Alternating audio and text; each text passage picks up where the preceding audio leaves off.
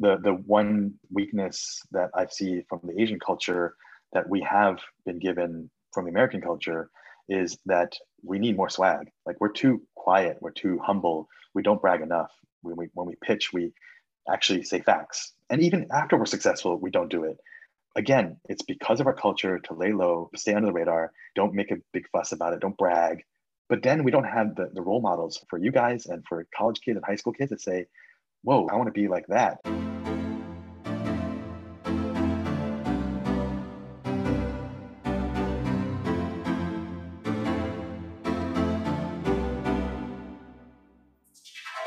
Hey everyone, this is Jay. And this is Angie. And welcome to another episode of Across the Lines, a place where we have candid and vulnerable conversations with Pan-Asian American leaders about identity, work, and the confluence of the two. Join us on a journey to amplify their voices, humanize their achievements, and share their wisdom. Whether you're looking for advice or just want to hear leaders who've been there and done that share their personal and professional stories, you've come to the right place. Today, we're excited to speak with Dave Liu. Dave is the founder and managing partner of Hyphen Capital, a syndicate that invests in pre-seed companies founded by Asian Americans. He is also a seasoned operator who spent time at Yahoo, eBay, and Cisco, and a serial entrepreneur who co-founded Paired, a staffing marketplace for the restaurant industry, and FanPop, a bootstrapped entertainment website with 35 million plus monthly visitors. He recently rallied the community around an initiative to publish an open letter in the Wall Street Journal in response to an uptick in violence against the AAPI community. In this episode, we spoke with Dave about conflating what he thought his parents wanted for his career with what he truly wanted, how he broke out of that thinking to start his own company, why it's crucial for Asian American leaders to advocate for themselves and have more swag, and encouraging the next generation of AAPI entrepreneurs to overcome the bamboo ceiling by building their own houses. Dave, thank you so much for coming on with us today. We are incredibly excited to have you with us today. How we'd like to start off this podcast is actually by asking what your favorite dish was growing up. It can be something your family cooked. It can be takeout, anything really. What was that for you? Yeah, I mean, honestly, it was a very simple dish. I really, even though I'm Taiwanese, I love juk. So it's a Cantonese dish. It's just congee, very simple. My mom worked in New York and she would haul back from Chinatown. That stuff I was addicted to. So the preserved egg and pork was always a good one. But I think my mom's way of showing how much she loved me was hauling that stuff back from like an hour and a half train ride just because it was my favorite dish. So yeah, that would be it. Yeah, the Asian way of showing love through hauling food, through cutting fruit, right? Yep, exactly. Definitely relate to that. Definitely relate. Yep. And you're actually in Taiwan right now on this call, which is super exciting. I mean, the like night market, the food scene there is amazing. What are some of the highlights of your eating journey there? Yeah. No, I mean, Taipei it doesn't get the recognition, and Taiwan in general, the foodie map that it deserves right now. Like Michelin only showed up here 2 or 3 years ago, but from street food to, fine dining, like the scene here is really blown up. I've met Italian chefs, Japanese chefs, they're all French chefs, they're all here now starting, all these restaurants. And, Taiwanese people have always appreciated food from, what a dollar, nice snack at the night market to the 3-star Michelin, fine dining meal. It's been amazing to see the diversity of food here. But honestly, during the pandemic, being able to come here and be in a place that you can actually go to a restaurant and eat that's what I kind of cherish right now. That's something that a lot of folks back home aren't getting. And so I think I've been able to, honestly, my highlight's been meeting some of these chefs and talking to them about their food, all kinds of food from the songyobing, the scallion pancakes to the great Japanese sushi meals, omakases I've had. I've been very fortunate to be here to be able to enjoy that. And I feel bad making you guys, get hungry from talking about this, but I'm getting massive you'll FOMO. Be able to too. I know. Takeout's not the same. Sorry. It's really not. And funny story. I'm in San Diego right now. And my biggest complaint is that there is a dearth of Asian food here, right? There's like a strip of road where there's some Asian restaurants, but you have nowhere the diversity that you'd see in New York or even like some parts of that stuff. Yeah. So yeah, you're really giving me FOMO here, Dave. Just drive to LA. Yeah. To LA, there's a lot of good food. And I'm just curious, what, and I think this has been written about a little bit, but I'm curious about your own perspective being in Taiwan right now and the differences you're seeing in the culture and the people within the country and the government and how it's been such a nuanced perspective than what's been happening around the world when it comes to COVID. And for people listening to this later, this is we're March 25th, 2021. Yeah, I mean, it's a very unique time in Taiwan's history in that we have handled this better than almost every country in the world. And the people are wondering why. And I mean, I was in San Francisco till November and I couldn't take it anymore. We had, COVID and, crime and orange skies from fires. And I was like, oh my gosh, I got to get out of here. I have two kids and they're driving me insane. I got to be somewhere else. And then coming here and having that weight and burden lifted, all those things just kind of go away because I can outside, walk into a restaurant, walk into, go to a concert, go to a nightclub, all those things. Not that I'm going to a lot of nightclubs, but be able to do those things has just been really freeing because that mental load of not being able to do those things anymore, seeing friends, getting coffee, something as simple as that. It's amazing to be able to go, just see people whenever you want. There's a bunch of us called, they call us COVID refugees here from the States, a bunch of my friends that are all kind of escaped to here for the safety. We've noticed that, the communal aspect of caring for one another and respecting one another and just honestly caring for yourself too by wearing masks even when there is no COVID cases. I mean, it's huge to see. People don't even think twice about it. It's not a big deal here. It's like, hey, for the common good. I think that's part of the Asian mentality. Like, we are not individualistic. We're very group, community oriented, family oriented. So we care about one another. But there's also the unsaid aspect of shame that you don't want your neighbors to, if you get other people sick, you will be shamed and they will you'll be on blast because you weren't careful about it, or you did something stupid. And so that aspect is very real here too. But I think those things combined have made everyone really respect one another and make sure that we take care of each other. So I think we've been spoiled so much that after 9 months in the States with it and being like the past few months without it, it's been like totally unreal. Be able to go even on small vacations to places and feel safe. Yeah, and so interesting how this divergence in culture has led to really like a split in pandemic avoidance, right? Like, obviously Taiwan is doing so much better in terms of cases and everything than the US is. And I want to draw a parallel here, Dave, to the divergence between cultures in your upbringing as well, right? Similar to how in Taiwan and US, you're seeing these like very marked, obvious divergences in collectivism, caring for neighbors, caring for others. I'm curious for you, when you were growing up, what kinds of values were imbued in you? And I really want to dive into here how these values have perhaps accelerated your personal and professional growth, right? Because it's all contextual, but at the same time, how some of them might have hampered some growth, and what are some values that you kind of had to unlearn over your life? I'd love to learn more about that. Yeah, no, I mean, I think the hybrid kind of experience that we have, unique to us, very much has kind of both shaped and hindered a lot of my career and growth development. I was born in Queens in New York, and then I grew up in New Jersey. When I was little, I was raised in a part of New Jersey called Somerset. And the school was mostly African-American. My friends were mostly Black, and there were some white kids, but I was the only Asian kid in the class. And that stood out. I mean, as a little kid, you just point out, you just see what's different and you go there. So I'd get in fights, but it'd be like the only way to really survive this was to earn respect from the other kids by like not just fighting, but being really smart and quick-witted. So I learned to kind of just my comebacks and insults and other stuff was just really, I had to be really sharp. And that's when I earned the respect of all the other kids. And then, that's how I survived that whole thing, because I could have been easily beat up every day because I was the only Asian kid. But, my parents didn't like what was going on. And like I was talking all sorts of smack and talking back to them. So they weren't happy with that. So they moved me to another area that was more diverse. I wasn't the only Asian kid anymore, but it's actually good for me because I was able to find my identity a lot earlier than I know many Asian American kids have growing up. It's like we had an Asian club, and there was like a lot of people in it, and I had like a lot of Asian friends. I also was very fortunate to be in a diverse area where I had a lot of non-Asian friends. My closest friends were Black, Haitian, Pakistani, like Jewish. It was amazing. Like I was very fortunate to grow up with that. But seeing that and having that global worldview of different cultures, it allows me to contrast the different things I liked about different cultures. Whether it be like I looked into Islam and tried to study Islam to try to find out that would be for me.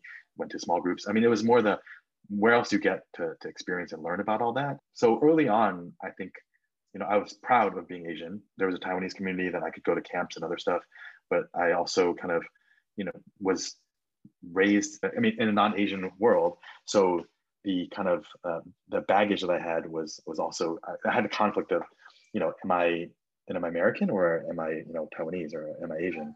Kind of bigger picture for the kind of conflict between East and West. It's actually, I found before it was hindrance, kind of jumping through hoops as an Asian to try to make my parents happy and proud. Like my whole, up until I was like 30, it was jumping from do well in high school so you can get a good college, get in a good college so you can get a good job, go to management consulting or, banking or whatever. And then, work at brand companies. So I did all of that. Went to Penn, worked at Yahoo, worked at, consulting, worked in Apple, eBay, got to Stanford for business school, all these things that I was doing, not for me, but it was almost like I was conflating what my parents wanted for me to me wanting that for myself and thinking that's what I needed, when honestly that wasn't what made me happy. And I could tell that wasn't what made me happy. But we're raised to kind of feel this guilt of our parents gave up so much for us and we owe them so much and you're indebted to them. And you see the pain and the tears and the swallowing of pride just to be in the States, like having them come to the States and have a lot of racist stuff said to them, and they swallow their pride and keep their head down and lay low. And they teach you that same value of don't cause trouble and just keep your head down, just work hard. Like, we'll be successful, you'll be comfortable, you'll be safe. And then, for me to go off and break that by going off and starting a company, my first one, and that was hard. My mom, even after I was doing well and making a decent amount of money with my first company, she's like, when are you going to get a job at Google? I know people who've IPO'd and their parents are like, when are you going to go back to get a job at Microsoft and stop this silliness? I'm like, oh my gosh. So, I mean, it's hard, but that's the baggage that we have within us that makes it difficult to take risks and be ourselves and do what we want to do. And not every parent is like that. I think some parents are very encouraging, but I'm investing in companies now and founders, they haven't even told their parents that they've started companies, or they've already been disowned by their parents because they quit their jobs and started companies. The parents are like, I didn't pay for you to go to Harvard and then go work at Twitter and quit your job. Our culture is very good at guilt and shame. And so I think it makes it really hard until something snaps and you realize like, this is not for me, this is for you guys. And so that struggle is real as an Asian American, because the family, the community is what you feel indebted to, and you don't want to mess that up. But the other side is we're Americans, we're individuals, we're cowboys. We want to go do great things. It's kind of that back and forth between the tug of war between the two as you figure out your identity. And Dave, something that I am always confounded by is when leaders and people that have gotten to some level of success because of this kind of like difficult peer pressure from parental achievement oriented work, and go to Stanford Business School, like go work at Yahoo, like go through those hoops, and then for those folks to like later realize that maybe that wasn't the best for their mental health, and they could have like followed a different path. I'm always confused if like that would you have changed anything? Like would you have not wanted to achieve all those things? Because part of me thinks like you may not have gotten to this place if you didn't have that mentality. You know what I mean? Like how do you reconcile that? Without those things, I wouldn't be who I am. I wouldn't have made the friends I made, the connection I made, the network I made. If I didn't have that first job, the consulting job, and then worked at Yahoo as a product manager, if I didn't see Jerry Yang around the corner from me, like be a role model, like when I was 23 years old, I don't know if I would have started a company. There's a lot of steps that you can't say like you didn't have would have gotten you where you are. But that being said, I think would I have changed things? I probably would have started companies earlier, because I think the reason why I jumped through all those hoops was to the end goal of I want to start my own company. But I kept telling myself, oh, I have to get to some VP level or some senior exec level. But at that point, I mean, that's BS, because you'll be older, you'll have a mortgage, you'll have family, you'll have obligations, your paycheck will be much bigger, the opportunity cost will be much bigger for you to take a risk. So there's so many reasons why if you keep going down that path, it gets harder and harder for you to actually take that risk. And I know a lot of friends who have regrets about not doing their own thing. But again, they're very happy in where they are. I mean, they're very comfortable, and everyone plays their own role. If you are really good at playing that game and you are crushing it at LinkedIn or wherever, we need Asian American leaders at those places. And if you are able to navigate the politics and put up with a lot of that stuff, then that's a rare breed. I'm not okay with that. So like, I'm one of those people that have to build and make, and I don't want to put up with a lot of politics, but everyone has their own gifts. So I don't discount all the experiences we have in adding up to where we are today. But if I would have to do something differently, I could have cut that off earlier. Like going to the extra brands didn't add anymore. So yeah, that's probably my 2 cents on it.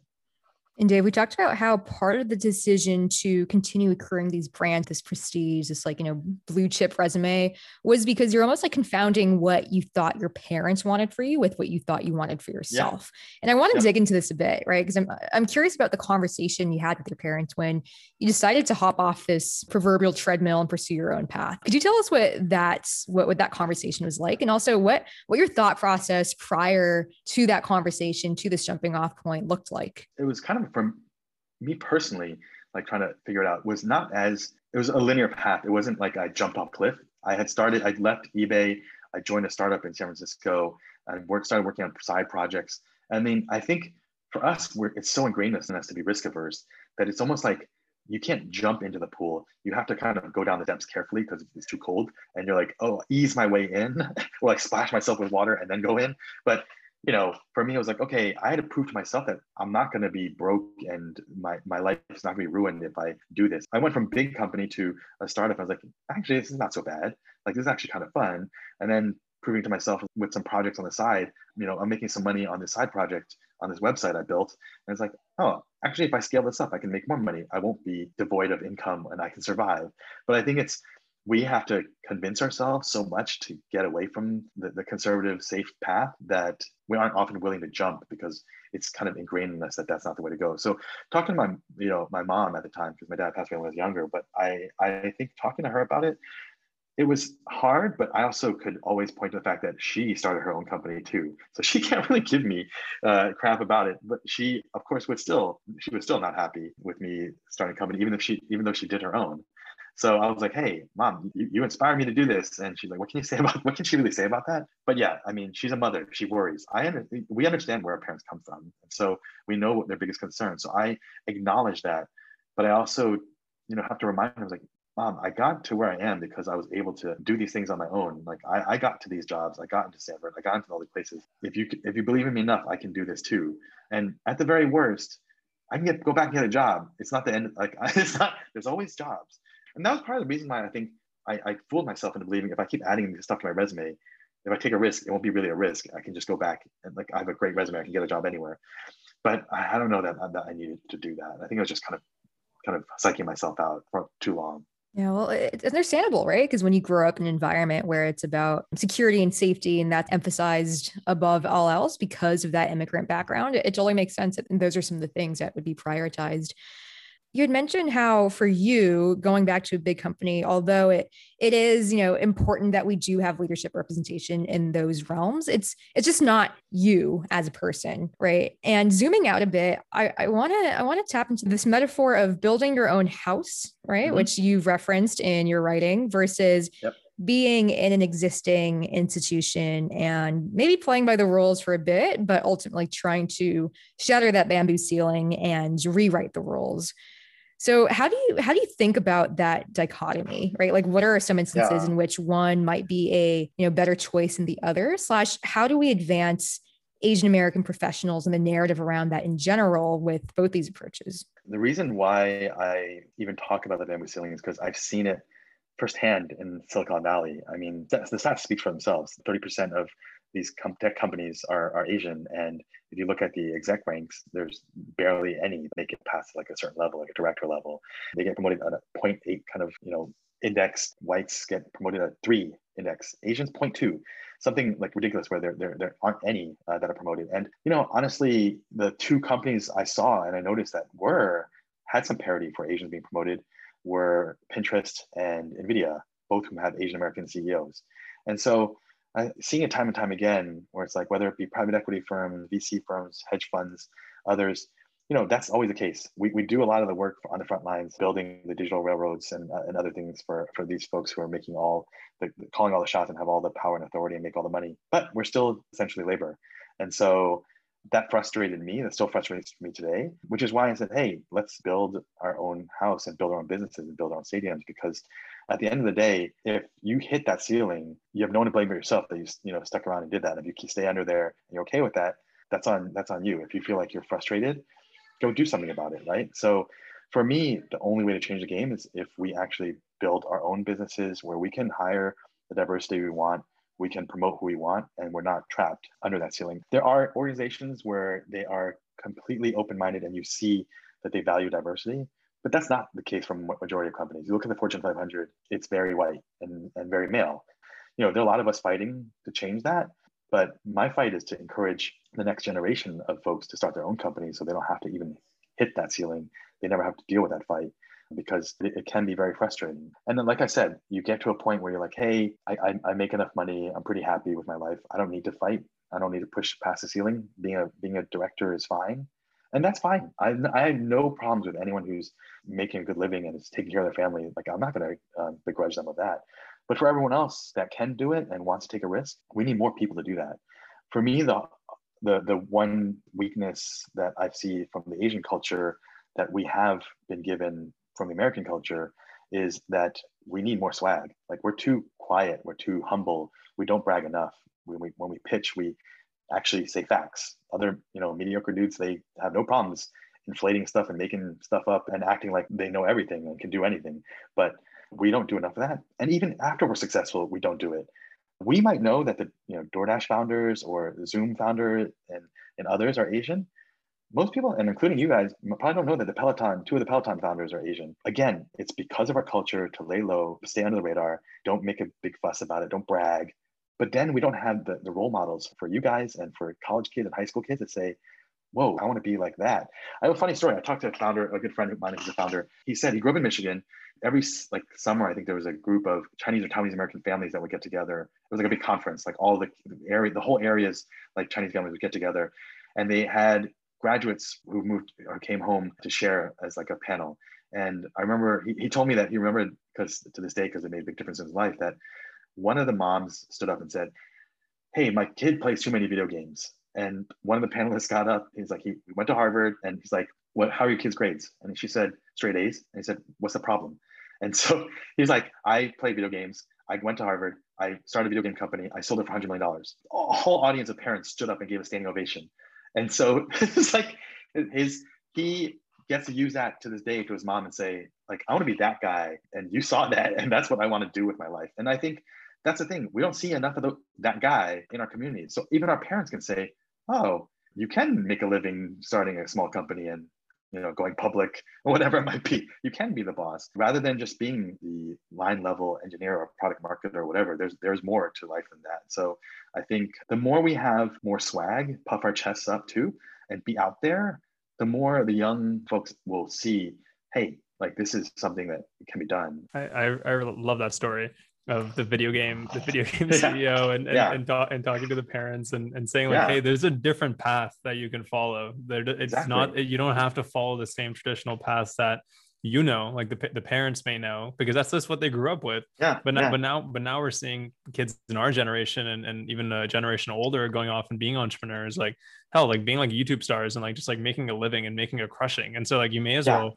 like it's a branding issue. It's like how do we make sure that these stories are also highlighted and make sure like people like yourself, like you have a platform to speak on and you can say like there's a different path, not only for the people that are following the path, but the parents of the people that are following the path. That's true. They just need to see it. Yeah, exactly. They just need to see it. Dave, one thing that you spoke about is building your own house and building your own community. One thing that I always try to think about, and I know Angie does as well, is like, how do you build your own community in your own house while concurrently leaving the doors open to people outside of the community, and specifically those that are also underrepresented? Because sometimes like maybe those two things aren't mutually exclusive, but I'm wondering how you think about that. Yeah, because the last thing I want to encourage people to do is just build a bunch of Asian houses, right? Like we don't want that. Like that's exactly what we're fighting against. So I feel like Asian cultures do have a lot of empathy for other cultures. We are always aware of someone that doesn't fit in or is kind of like, if someone feels left out, maybe it's individualistic that I feel this way, but I've always been a proponent for fighting for injustice, and this is having Asians start their own companies is a reflection of that. I feel like there is a lot of social imbalance, and that's why I encourage them to do that. With hiring, with making sure, as long as if people are aware of that, we lift all boats when we can actually hire, like help, support, invest in all communities, then we don't have to deal with the mess that we're dealing with right now with all the Asian hate crimes. One of the things that I don't want to see happen is that our parents may be guilty of too, is that they did keep their heads down, but they are very much looking out for their own households and their own families and their own communities, but not bridging that with other cultures and communities as well as much as they could. So, not being insular. Again, we're Asian, but we're American. And we have to recognize that that doesn't look one color, no matter if it's not all white, if it's not all brown, it's all yellow. But I feel like our generation, your generation, even more so, sees the value in that and the power in having the diversity and how much more effective you can be when you have that. But it requires bridging cultures and actually like committing to that, because it's very easy to just, like when I was at Penn, a lot of my friends are Asian. It's like, it's comfortable.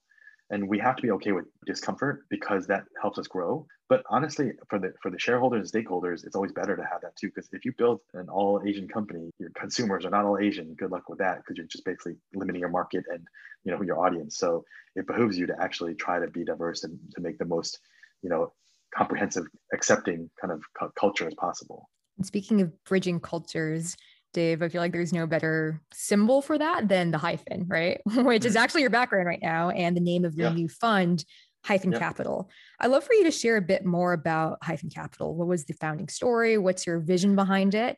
Where do you see it going in the future? So Hyphen, honestly, I saw the lack of community between East Asians in the Valley and startups. South Asians have been really good about building community. The Jewish community, the Black community, like they help each other out, they support each other. But ever since college, going to Penn, you go to school and you see all the disparate groups of Asian ethnicities have the Vietnamese society, Chinese society, KSA, this, that. It's like, we're all fragmented because, we're very diverse and very different. But that led to not really seeing much of that community of founders in the Valley. And so I started a group called Asian American Founder Circle. Started literally because I had a bunch of just like friends, random friends who were founders, but they never met each other. So I pulled together a dinner in the Mission at Limon, and there was 8 of us, and we just started getting to know each other. Eric Wu who started Open Door was in that. Kevin Chu, who has a building on the Cal campus now, was in that dinner. But we were all just a bunch of founders just getting started. Those were our previous businesses we were doing, but I saw the magic and the power of that, because we can commiserate. Like I said, all these experiences that we're talking about, if you don't have others, it's a very lonely journey being a founder, but if you don't have others who really understand what you're going through and the baggage of being Asian and dealing with this stuff, it's very hard. So I think it's, for me, it was seeing that and thinking, hey, I should grow this. We added more and more founders, and now we have over 300. But what I started seeing was like, the great thing about the community of Asian kind of value of community is that, and humility, is that you saw people who were, already IPO'd, helping people who were just getting started with a pre-seed, like people who were introducing folks to investors or angel investing themselves, or introducing them to like people to hire. But it was beautiful to see how everyone really helped one another out. And that's what I really wanted to build, that community. But I wanted to kind of, over this last year, I saw with the bamboo ceiling essay I wrote, it kind of inspired me, seeing that to try to encourage more founders to start more businesses. And so I wanted to put my money where my mouth was. I was like, hey, if I do that, can we syndicate, like codify how we're seeing the more successful founders help the next generation of younger founders and help them invest in them. So for me, it was about kind of building that bridge of capital for those folks and actually really helping them with money. That was supposed to only go within the community, but my friend Tracy Chu, she didn't realize this essay was supposed to be just for us, and she tweeted it, and she has 100,000 plus followers. So once I was out there, I had to write I wrote a quick LinkedIn post and a Twitter thread, and they blew up. I had over 200,000 views on LinkedIn, 300,000 now. And then, the outpouring of interest from founders to LPs, investors, it was crazy. People, hedge fund managers, doctors, surgeons, lawyers, like everyone saw the value of this mission. And I was like, whoa, was really unexpected. If I had no idea that there was this much of a need, but it really resonated. The messages I got from people who like read the essays and read the mission of Hyphen, they're like, wow, why hasn't this existed before? It meant a lot to me, because it meant that this had legs, but also that this would be really meaningful if I could pull this off. So since then, I think I've deployed close to like $4 million in capital to a whole bunch of founders, and it's been really amazing to see. And it's not a formal fund; it's a syndicate. So it's a lot of all these angels who have done really well and are want to invest, but also people who are just product managers and people like you who are investing at minimum $1,000 in every company, because it's not about, oh, this is a bunch of rich people investing in like folks who are just starting. This is literally your peers who can invest in it back, because we want the community to be backing them and seeing that happen in reality, not just, in name. So some of my founders have dubbed us like the Asian Avengers that I've assembled, but it's kind of cool to see, because the feeling of just getting a check is one thing, but having that force behind you and those your heroes behind you and your role models behind you, I mean, that's another level. So I think I didn't find this mission, the mission found me, I say, and I'm really fortunate to be kind of in this position where I know so many people. And I guess it started a long time ago. I didn't know it evolved into this, but I'm glad it has. Thank you so much for coming on, Dave.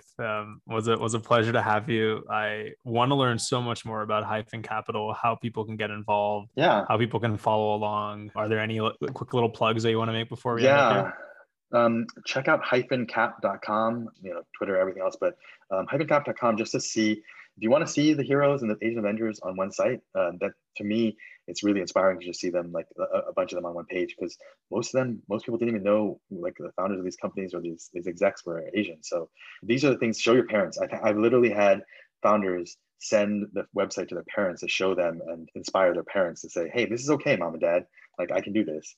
These are the people that have done it and before me. And so I think I want everyone to feel like they have that behind them. And so, yeah, if you're a founder, reach out, dave@hyphencap.com. If you're an investor and want to support this mission, reach out as well. Thank you guys for the work that you're doing. I think, again, your generation, as I say, is doing a lot more to spread the word about this. I mean, there were no podcasts when I was your age, but but being able to see, like, leaders like you step up and create content that really impacts a lot of people's lives. Having someone hear one podcast that changes the trajectory of their career, that's why I do this. If one person downloads it or hears it on Spotify or wherever, and they're just like, holy crap, what am I doing? Let me get off this hamster wheel. Or I'm not happy where I'm at playing the political game. I want to go do something else. Or, I crushed it in life and I have money and I want to invest in, like, these other folks, and, like, whatever it might be. Everyone has a role in this community. And that's my ask, is continue to support one another and ask for help. We suck at asking for help. Like, if you are an Asian founder, or even if you're not, if you're working at LinkedIn, like you guys too, ask for help. Don't be afraid. Don't be ashamed. We're raised not to ask for help because it's like a pride thing, but that's weak. Like, I think asking for help is how you get ahead. Everyone else helps everyone else out. We need to help each other out too. Thanks so much for tuning into Cross the Lines with your hosts, Angie and Jay. If you enjoyed today's conversation about the intersection of work and Asian American identity, please subscribe to the show wherever you get your podcasts and leave us a review to spread the word. We'd really appreciate it. And as always, you can head over to acrossthelinespodcast.com to learn more about the show, as well as check out all the links and resources in the show notes. That's all for this episode, folks. See you next time.